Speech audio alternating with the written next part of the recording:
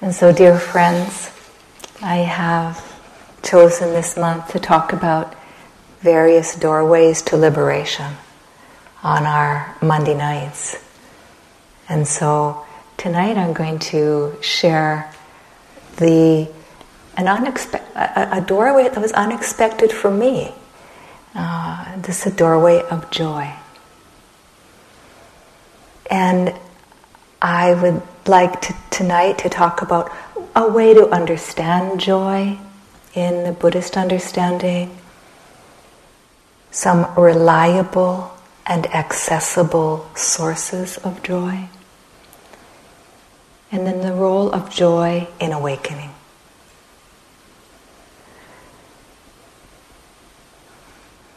And so, if you're like me, when I first heard that joy was an important and essential and fundamental part of our practice, I kind of thought, well, I think it's a nice side benefit. Yeah. I think it's a nice kind of, thing to enjoy at the end of your day. But I would like to really get to the meat and potatoes of it. I really like get to the heart of it. So give me the real teaching. And I didn't really see that joy, we could see joy as being one of the heart practices.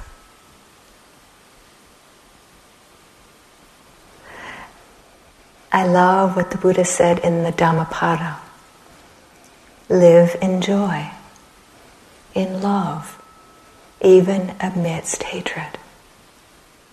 Live in joy, in health, even amidst affliction.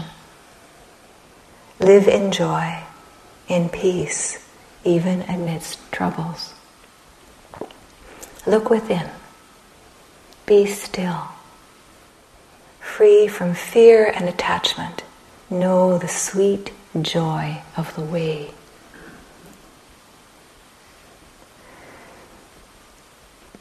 And so joy can be sustaining, can be nourishing, can be strengthening in the midst of things. And also the sweet joy of the way, referring to, one way of understanding liberation, the sweet joy of the way. And so it's helpful to have a understanding of joy, what joy is, and because when I first also encountered this teaching, I had this sense that joy was like this big thing, and it's helpful to understand, helpful to reframe that it's not like Hollywood fireworks, it's not like a big, huge Hollywood thing. Joy can be really subtle, can be very quiet. And yet it's sustaining.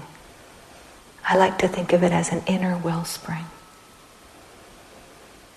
that we can always touch.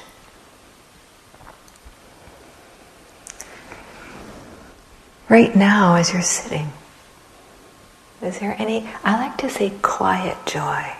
Joy is maybe sometimes joy is really big and really loud, but I like the quiet joy because it takes some of the expectation out of it. Take some of the high bar out. So quiet joy. Is there any quiet joy right now?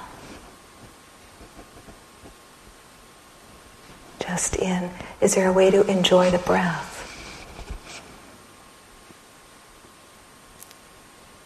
Is there a way to sit back and let yourself receive and notice non-striving?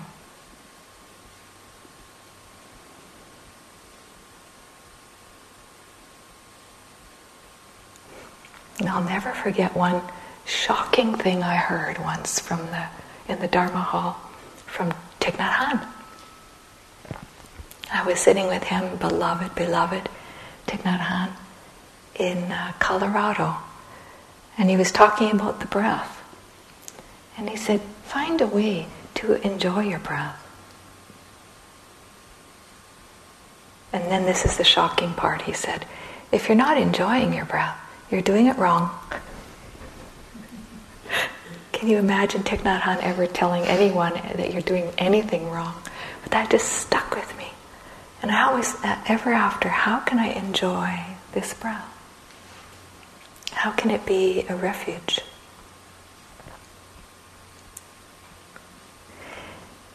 I saw a New Yorker cartoon once years ago. It was 2 panels. Bob was in both panels. And in the first panel, something's whizzing by Bob's head. And Bob kind of says, "What was that?" Turns and looks, "What was that?" And in the next panel it says, "Bob experiences a pleasant moment."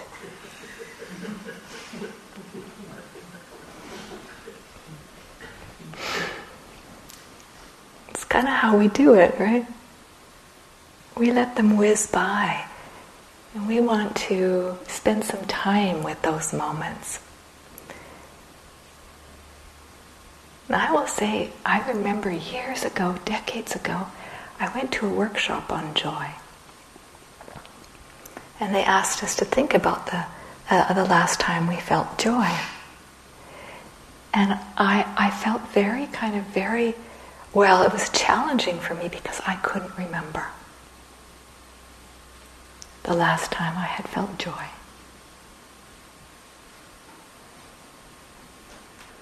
And now, friends, with this teaching, I can't hardly look anywhere without seeing it. And so I'd like to offer 3 sources of joy, and then talk about how it supports awakening. And so one of my favorite suttas is the Niramisa Sutta. And it talks about joy. And it says, "There is, O practitioners, worldly joy. There is unworldly joy. And there is a still greater unworldly joy." Sometimes this is translated as worldly joy and spiritual joy, and then a more spiritual than spiritual joy. And so the worldly joy, the Buddha said, enjoy it. The worldly joy, the joy of the senses, the wonderful chocolate chip cookies that the cooks cook here, the food, the sights out the window, these worldly pleasures, we can enjoy them. They're a source of nourishment. And the Buddha did say, they're not a reliable source of nourishment because they're going to change.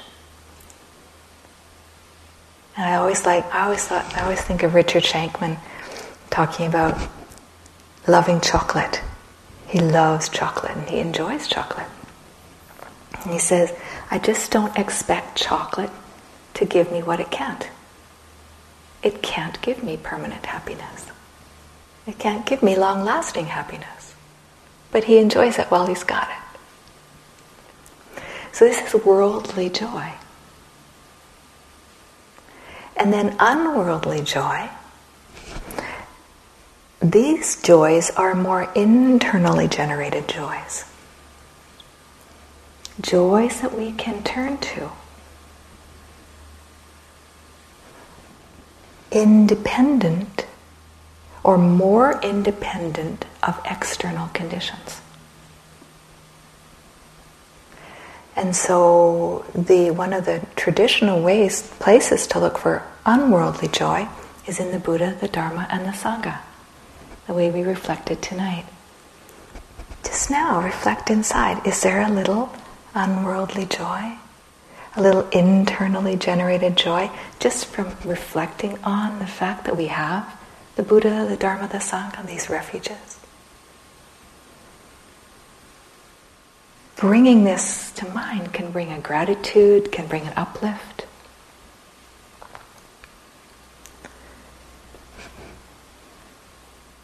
Another unworldly joy, or we could say a practice joy, is a sense of calming that we can feel. It's pleasant. Or a sense of concentration, the the resting in concentration. We can enjoy that, take nourishment from it, and it's more inwardly generated. It still comes and goes, but it's more inwardly generated, more independent of external conditions.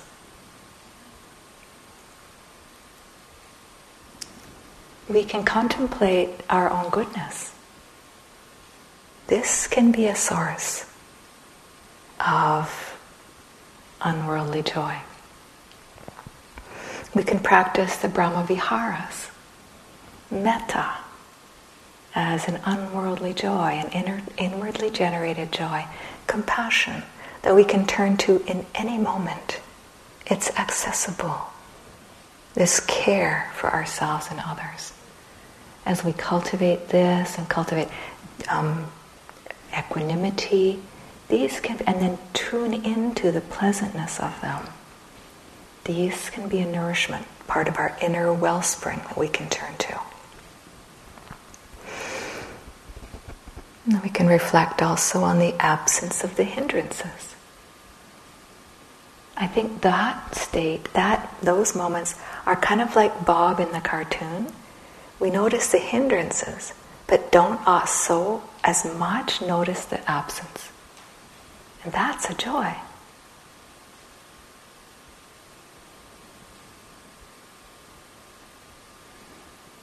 That joy.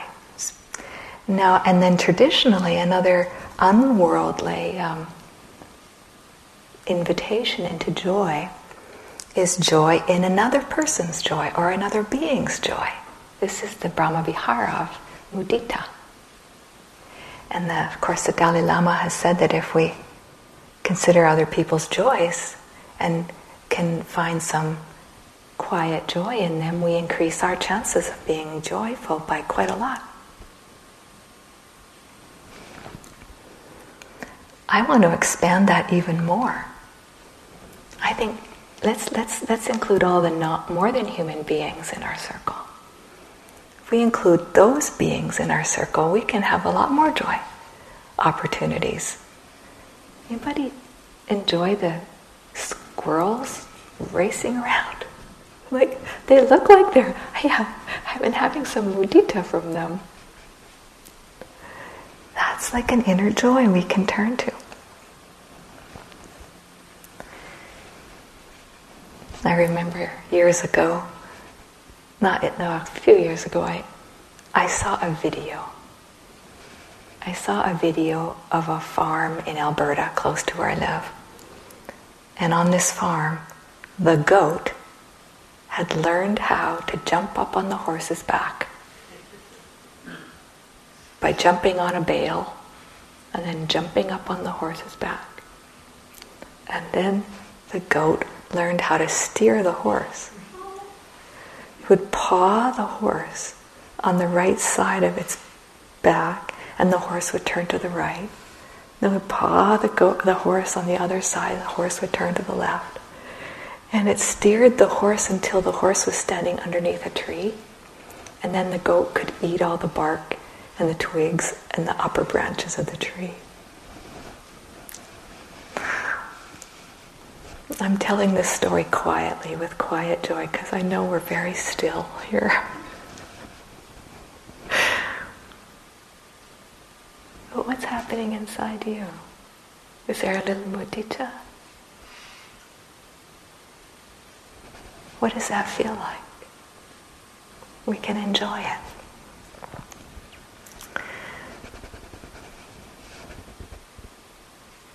And then, friends, and there's just unlimited opportunities for mudita. Thinking of everyone who's eating the food that our beloved cooks are cooking, it's mudita. So this is an unworldly, accessible joy. These are accessible joys. And then, friends, there's a still greater unworldly joy. This, friends, is the joy of letting go. The joy of liberation. The joy, what we can feel in our hearts and our minds when we let go a little bit of grasping, aversion, or delusion. And this is a quote from Sutta. What is the still greater unworldly joy? When a practitioner looks upon their mind that is freed of greed, freed of hatred, and freed of delusion, then there arises joy. And so we can look for this in small ways, small tastes of a little bit of letting go. A little bit of release, and notice, we begin to train ourselves in being able to notice that small release. Venerable Nalio has said that our practice is a gradual refinement of joy. And Rachel Lewis, one of my colleagues, says that as Buddhists we're pleasure seekers.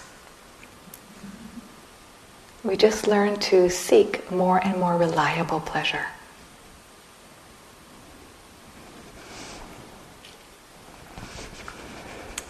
And friends, this unworldly joy is available even in the midst of trouble, even in the midst of affliction. I want to share a story from my community. I am Métis from Canada, from Red River Settlement area, and my background is Swampy Cree and Scottish on my dad's side, Swampy Cree and English on my mom's side. And in Saskatchewan, in Canada, where I live, we have a lot of challenge with racism, and we have a lot of reconciliation and healing. That is happening and has been happening. And it's beautiful to be a part of that. In June we have National Indigenous Peoples Day. September we have what's called Orange Shirt Day, which is a recognizing and healing around residential school trauma. And this last year, when we went to the Orange Shirt Day, we had a big gathering. There were maybe 1,000 people there. And my Métis organization was organizing it along with the city of Saskatoon. They had speakers there from many, many different communities. And at the and many of the survivors were there speaking, residential school survivors. And so, we were listening and really, really feeling our hearts. And then at the end, we had a round dance. And I don't know if you've ever been in a round dance, but oh my gosh, it's such a beautiful experience. So by this time there were about 500 of us still there. And we all joined hands in a big spiral. So someone starts in the middle, and then in extending circles, we all were holding hands, and we were kind of in a little bowl with little hills, so you could see all the people up on the sides of the hills, this big spiral. And then the drums are drumming. And the round dance is you hold hands with the people beside you in the big spiral, and then you just step, step, step to the left with each drum beat. And that dance, in the midst of all the suffering we had heard about, we had listened to, in the midst of the affliction, in the midst of the trouble, this was an affirmation, a quiet joy, not even so quiet. It was a joy of connection, of community, of solidarity, and that was the joy in the midst of things. And Indigenous communities and other communities who experience oppression like that know, I think, the importance of connecting into this sustaining joy. It sustains. And so this is a joy we can all connect into as a way of sustaining our hearts. And in Buddhist understanding, when I'm in a round dance, I always think, oh, it's a circle of emptiness. It's a circle of interconnection, interbeing. I can really feel it right now, the joy that was present at that gathering. And so friends, not only is joy a support in the midst of challenge and a support at all times, but it's also an opening into awakening, into this letting go. That round dance was a letting go of solid separate self as well. The joy of that, the connection of that. We weren't separate, we were so connected. But the role that quiet joy has in awakening might surprise you.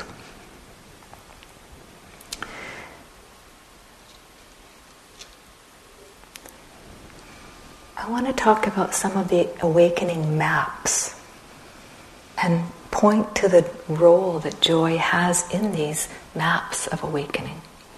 And the arc of this is that the general arc is that we touch into joy, and this joy can calm the system. And then this calm can deepen into concentration. Concentration supports us in clear seeing. And we can see the places that we're caught or clinging and support ourselves to let go, or the letting go can just happen on its own. So this is the arc of many awakening maps. Joy has a pivotal part at the very beginning. So here's a quote from Venerable Nalio first. He says, and this is speaking to the power of joy to support this calming. He says, in the case of, for example, restlessness and worry in the mind, we can, anything that calms the mind will be helpful. A useful tool here is paying attention to the joy of being in the present moment. A quiet joy of being in the present moment. For example, we can rest, the resting in whole body awareness. Or for you, resting in whichever anchor for you is pleasant. Relaxing into this joy will allow the body, or support the body and the mind, to become calm and tranquil, thereby directly opposing the tension and stress of restlessness and worry. So tuning into this quiet joy can calm the system. One of the ways that I sense this, and I like to bring in because it's accessible to all of us, is what we feel when this arc of joy and calming, I think we can connect with when we connect with nature. Feel into a time in nature, a place in nature, maybe today. We can feel that kind of uplift, a bit of a joy. I'm thinking right now, one of my favorite places, or just looking around here. This is like, but I think in my mind of going to the lake and opening the door of the car and the smell of the lake and the smell of the spruce, and there's an uplift and a joy, and then it doesn't take too long before the system kind of goes, and there's the uplift, and then it goes, Does that make sense? This,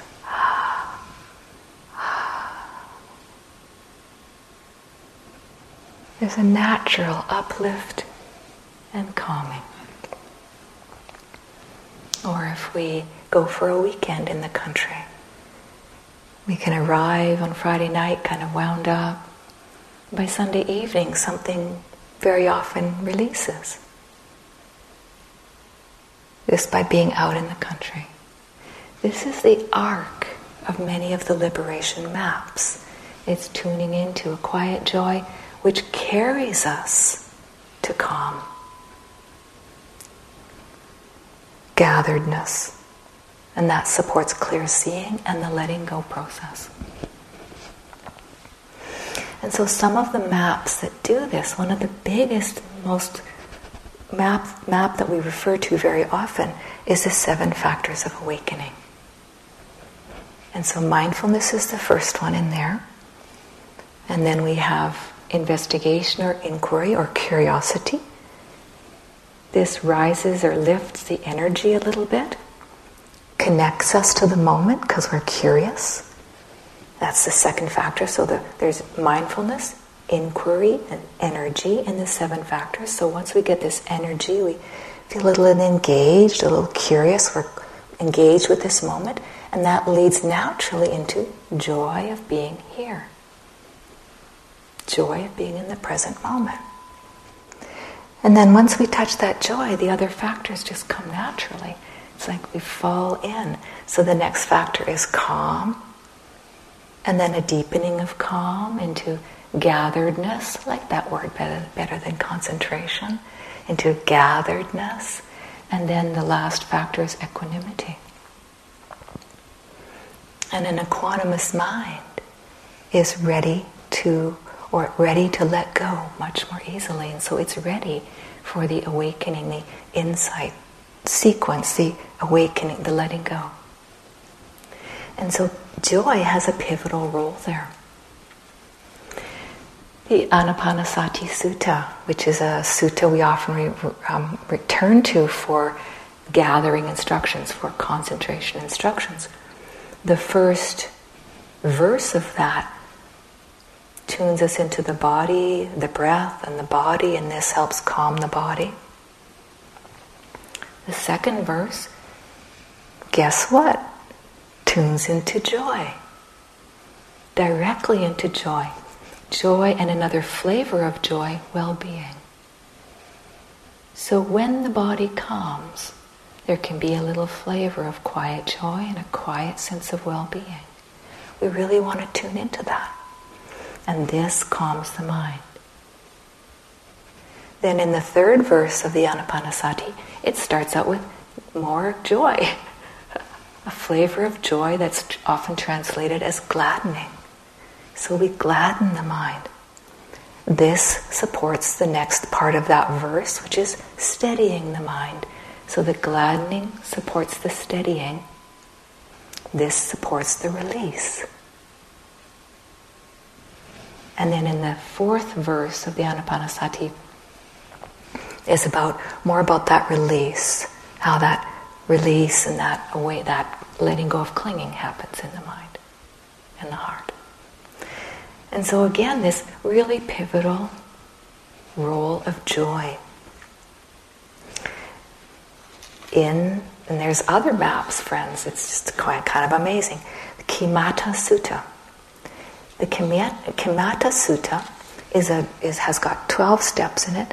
It begins, and this is how it begins. It begins with resting in our goodness, skillful virtue. So your generosity, your kindness. So skillful virtue, the sutta says, has freedom from remorse as its purpose. Freedom from remorse as its reward. And then it goes on to say, and freedom from remorse has joy as its purpose. Joy as its reward. Joy has gladness as its purpose. Gladness as its reward. Gladness has calming as its purpose. Calming as its reward. Listen to all the flavors of joy here. And then it says, and calmness has a happiness as its purpose. Happiness as its reward. And what is the pleasure of happiness? Or what is the purpose of happiness? Happiness has concentration as its purpose. Concentration as its reward. And so again we see once we get into joy, then there's different flavors of joy, and that leads to calm, and that leads to gatheredness, and then the rest of the sutta is about the letting go process. So this sutta offers a different doorway into joy. The factors of awakening doorway was mindfulness, investigation, and energy. This has resting in our goodness.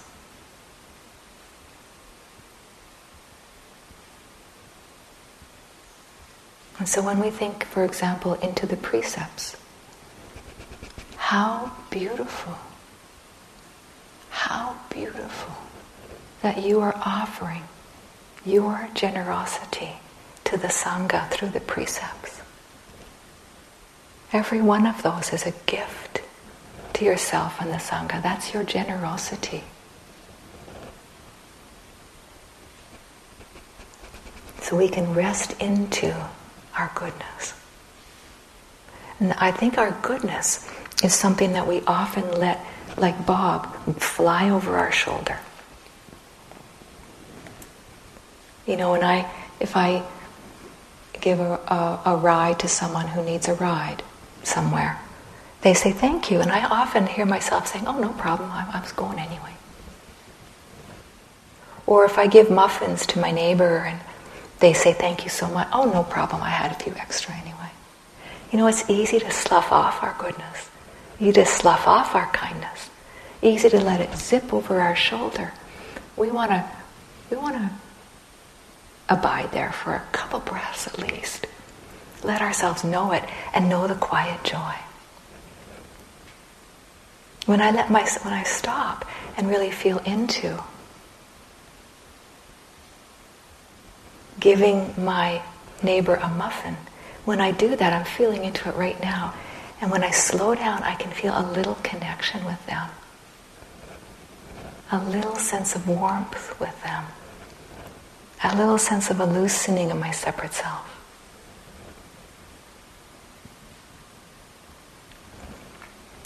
In the dish line here, when I wash my dishes, I'm feeling into, I'm so happy that I can do this so the dishwasher who's on doing the yogi job doesn't have to.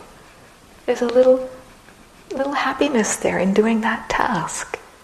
So we can look for this generosity in many places and take a little happiness and let that calm and support the system to calm. And so there's other suttas, friends, that have this same progression, but a different doorway in to the joy. So there'll be a little different doorway, and then the joy takes over, and the whole sequence just falls from there. I'll read one more kind of example of this, and this is from Visakha, who was a wonderful, generous laywoman. She was a huge supporter of the Buddha, and also a very deep practitioner. And this is from the Vinaya. Once Visakha gave a learned explanation of the benefits she expected from her generosity. When the Buddha asked her what she saw as the advantages of her great generosity, she said that when she hears that a particular monk or nun has attained any of the fruits of recluseship, and if that monk or nun has visited Savatthi, she would be certain that he or she had partaken of the offerings she constantly makes. When she reflects that she has contributed in some measure to their spiritual distinction, great delight arises in her. Joy arises in the mind that is delighted. When the mind is joyful, the body relaxes. When the body relaxes, a sense of ease is experienced, which helps the mind to be concentrated. That helps the development of the spiritual faculties, the spiritual powers, and the factors of enlightenment. These are the advantages she hopes for by her generosity. the Buddha was so pleased with her reply that he exclaimed, "Sadhu, sadhu, sadhu," in approbation.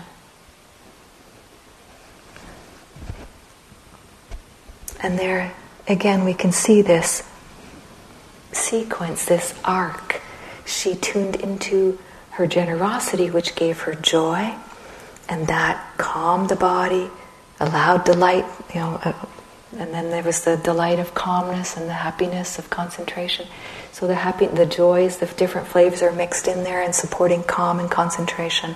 And then the concentrated mind is more ready or more able to fall into the spiritual faculties, powers, and factors of awakening. And so, friends, this joy may feel far away, but we can glimpse these quiet joys, these worldly, unworldly, and more than unworldly joys. And many times I find the worldly joys can support the unworldly joys and support the greater than unworldly joy. And I have an example of this. One time I was walking in my back alley. No, I wasn't walking in the back alley.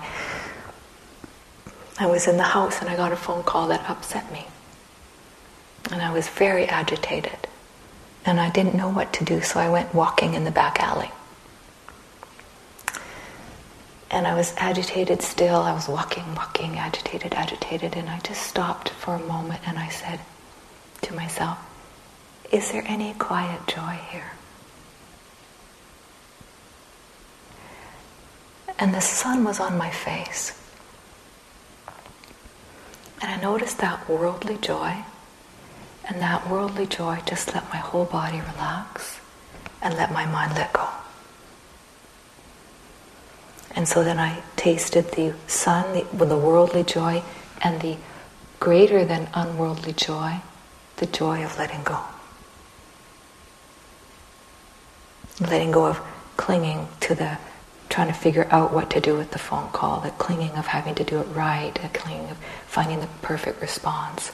Let that go. And then I could go back inside and make the phone call. And so these joys support each other, or can support each other. Here's a poem about worldly joy supporting unworldly, or supporting the more unworldly than unworldly joy. I love the kind of the tongue twisters. I find joy in them. So this is a poem from Mary Oliver. It's called Praying. It doesn't have to be the blue iris. It could be weeds in a vacant lot or a few small stones. Just pay attention, then patch a few words together. And don't try to make them elaborate. This isn't a contest, but the doorway into thanks and a silence in which another voice may speak.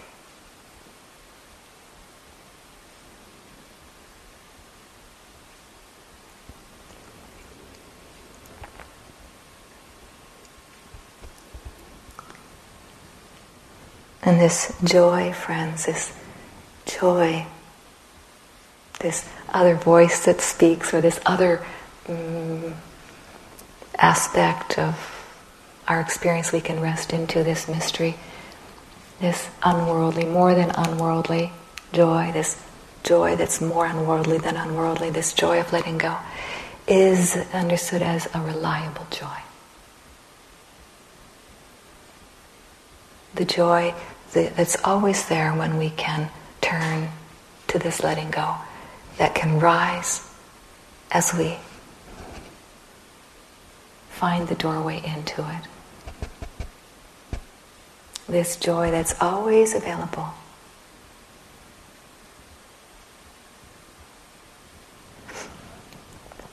And I'd like to close with one other piece and then a poem.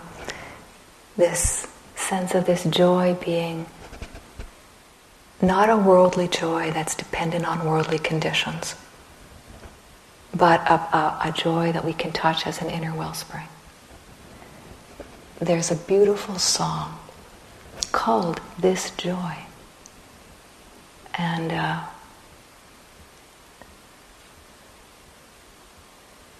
I'm going to sing a little bit of it. This joy that I have, the world didn't give it to me. This joy that I have, the world didn't give it to me. This joy that I have, the world didn't give it to me. The world didn't give it, the world can't take it away.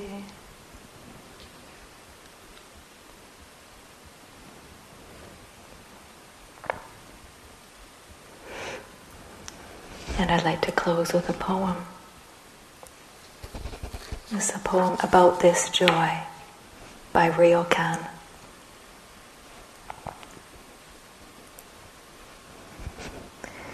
This joy and also awakening.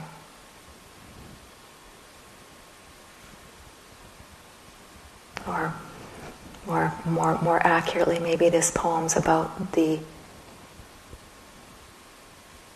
it's about awakening and about this more unworldly than unworldly joy. This letting go. And the first line has the word desire in it, and we can understand that as the clinging desire. So, Jeanne says, without desire, everything is sufficient.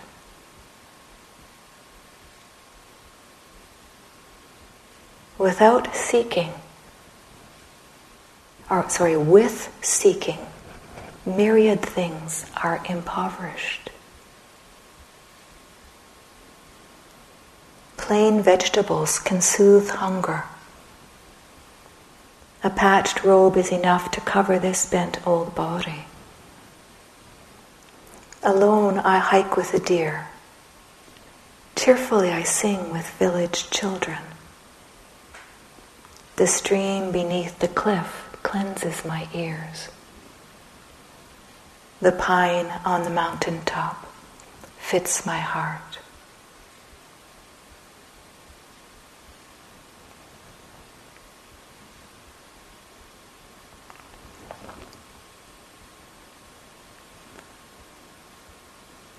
Shall we sit for a minute, friends?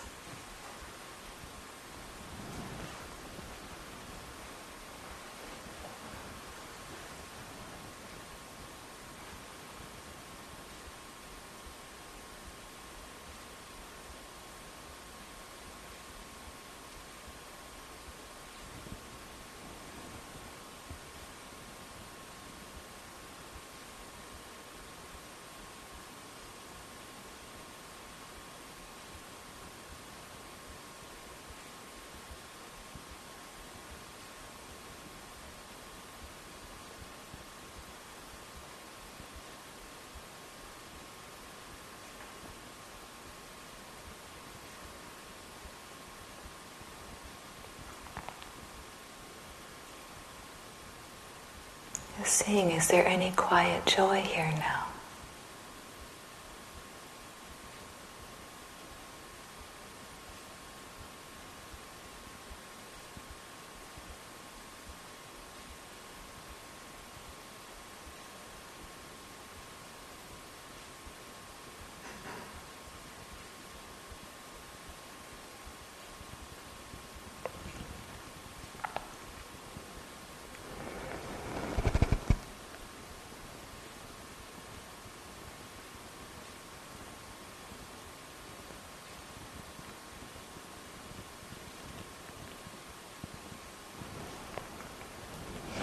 Thank you, friends, for your practice.